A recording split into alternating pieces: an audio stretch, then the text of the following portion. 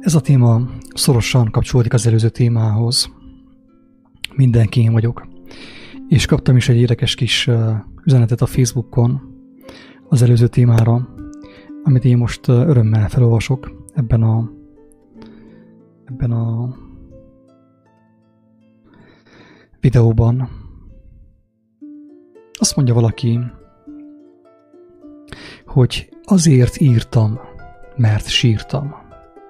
Féltem, mert feleszméltem. Fájt, mert felszabadult. Minden mérgem, mit eddig megéltem.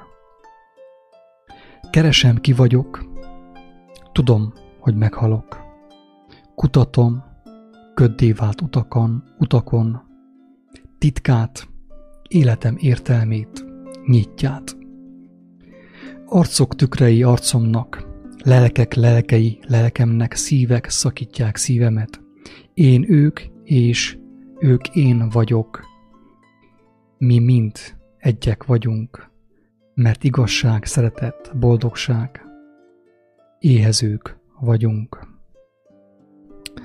Köszönöm szépen, Otília, ezt a kedves versikét. Szorosan összefügg a témával, amit itt feszegetek. Közben itt szeretném jelezni, hogy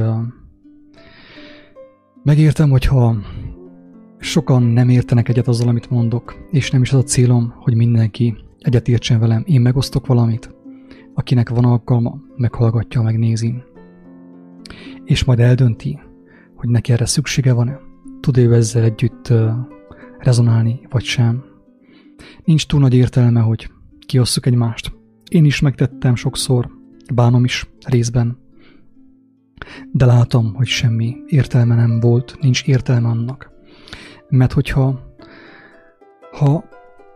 bárki megismeri az igaz útat, és az az út nem tud valamiképp kívánatossá válni, nem a test számára, hanem nyilván a lélek számára, akkor teljesen értelmetlen minden vita.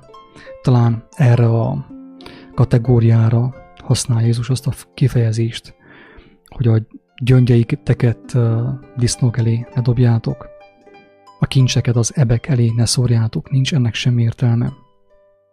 Én sem értek sok mindent az életből, amit megértek, azt megosztom, és akinek nem inge, ne vegye magára. Akire talál, az nyugodtan magára veheti, és használhatja addig, amíg megteheti. Még rímelt is. Inspirált az előző versike. Oké. A cím az, hogy mindenki én vagyok. Erről már többször szóltam korábban is. Erről a gondolatiságról, hogy mindenki én vagyok. Mi ennek a lényege. Vannak olyan videók, amelyek a párhuzamos valóságok címmel kerültek fel az internetre. Akit érdekel, megtekintheti őket. Azokat. És talán segítenek megérteni, miről is van szó itt ebben a videóban. Én beteszem a tegnapi kiírást a képernyőre, felolvasom lassan, hát ha valaki megérti, és a hasznára tudja fordítani valamiképp. Mindenki én vagyok. Ha tudok úgy gondolkodni, hogy minden ember én vagyok, senkire sem haragudhatok, mert minden egyes embertársamban egy olyan lehetőséget látok, amely bennem is jelen van. Legyen az jó vagy rossz. Valójában a neheztelést és a haragot is csak akkor tudom elengedni, feloldani, csak akkor tudok megbocsátani, ha tudok úgy nézni embertársaimra, hogy ők is én vagyok, és amit az ő homályos tükreikben látok, az bennem is jelen van. Az engemet is épp úgy elválaszt a tökéletességtől, az Isten országától, mint őket. Hogyha ez megy, drága barátom, neked, akkor teljesen biztos, hogy ha meg nem is szűnt benned a neheztelés, közel vagy az a ponthoz, hogy megszűnjön, hogy már ne neheztelj, ne rágalmazz akár, ne harcolj, ne dobálózz kővel, mert annak sem értelme nincsen. Tehát valójában a neheztelést is, a haragot is csak úgy lehet, úgy tudom elengedni, ha tudok úgy nézni embertársaimra, hogy ők is én vagyok, és amit az ő homályos tükreikben látok, az bennem is jelen van. Az engemet is épp úgy elválaszt a tökéletességtől, az Isten országától, mint őket. Ha gonosz embert látok, a gonosz oldalamat szemlélhetem embertársam tükrében. Ha jó embert látok, a bennem is jelenlévő jó lehetőségét vehetem szemügyre. Most egy kis ideig még minden lehetőséget láthatok, a jót és a rosszat, amivé lehetek az általam meghozott döntések révén. Ez a földi élet lényege valójában. Ez a földi élet lényege. Hogy most még egy kis ideig minden lehetőséget láthatok, amivé lehetek, amivé válhatok, az általam meghozott döntések révén. Viszont a mindenható úgy teremtette a világot, hogy az tökéletes legyen. Ez a végső cél, a tökéletesség. Ekképp a tökéletlenség csak ideig, óráig való. Időhöz van kötve, időhöz van láncolva a tökéletlenség, és nem örökölheti az időtlenséget, vagy az örökké valóságot.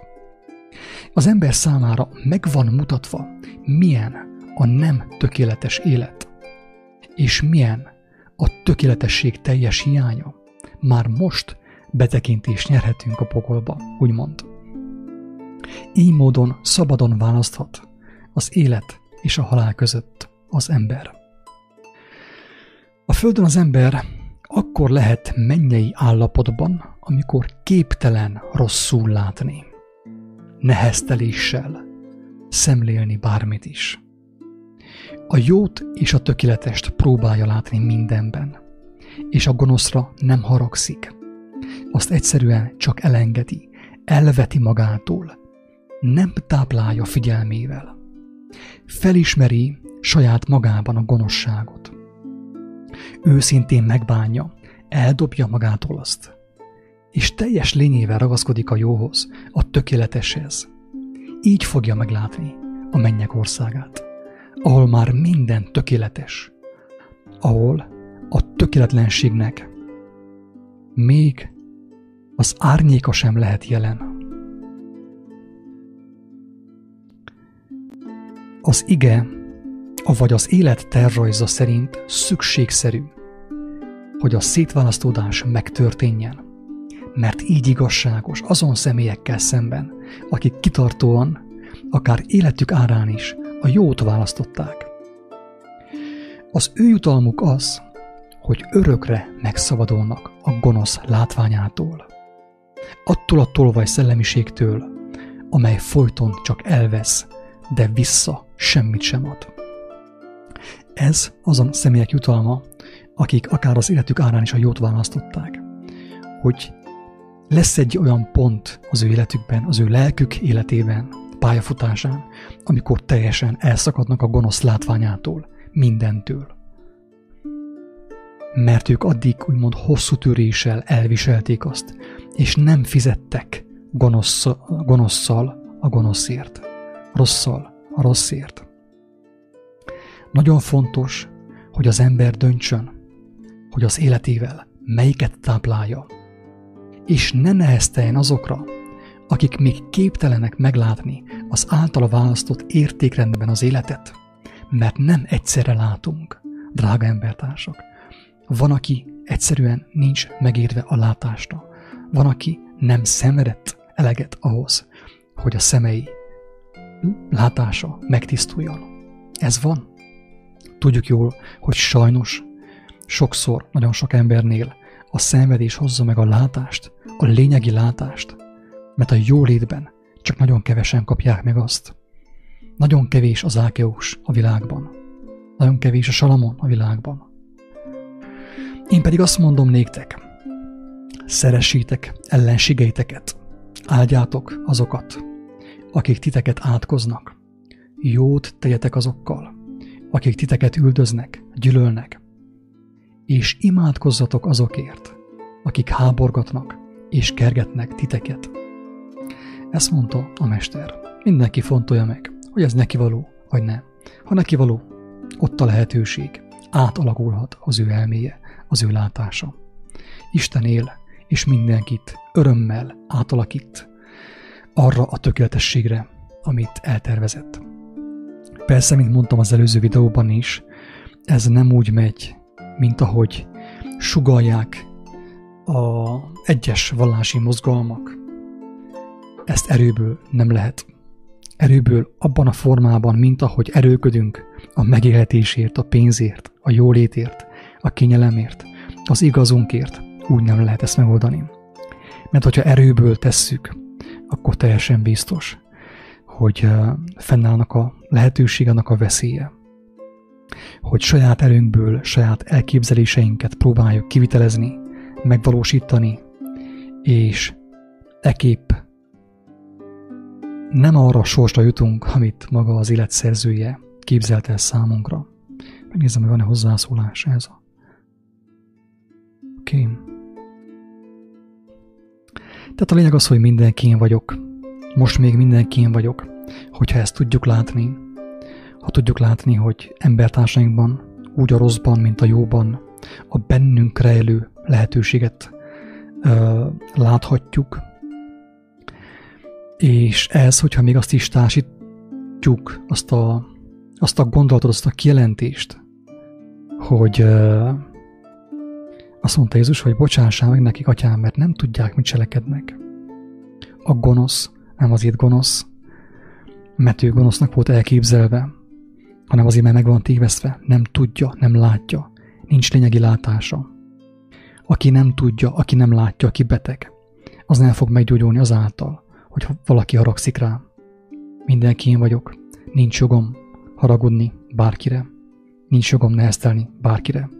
Ha nem tudok világosság lenni a világban, akkor teljesen értelmetlen, elmarasztalóan beszélek bárkiről is, úgyhogy elnézést kérek mindenkitől, akiről elmarasztalóan beszéltem eddigi videó folyamán. Őszintén bánom. Nem sok értelme van szerintem. Úgyhogy mostantól nem kell más tennem, mint megpróbálnom.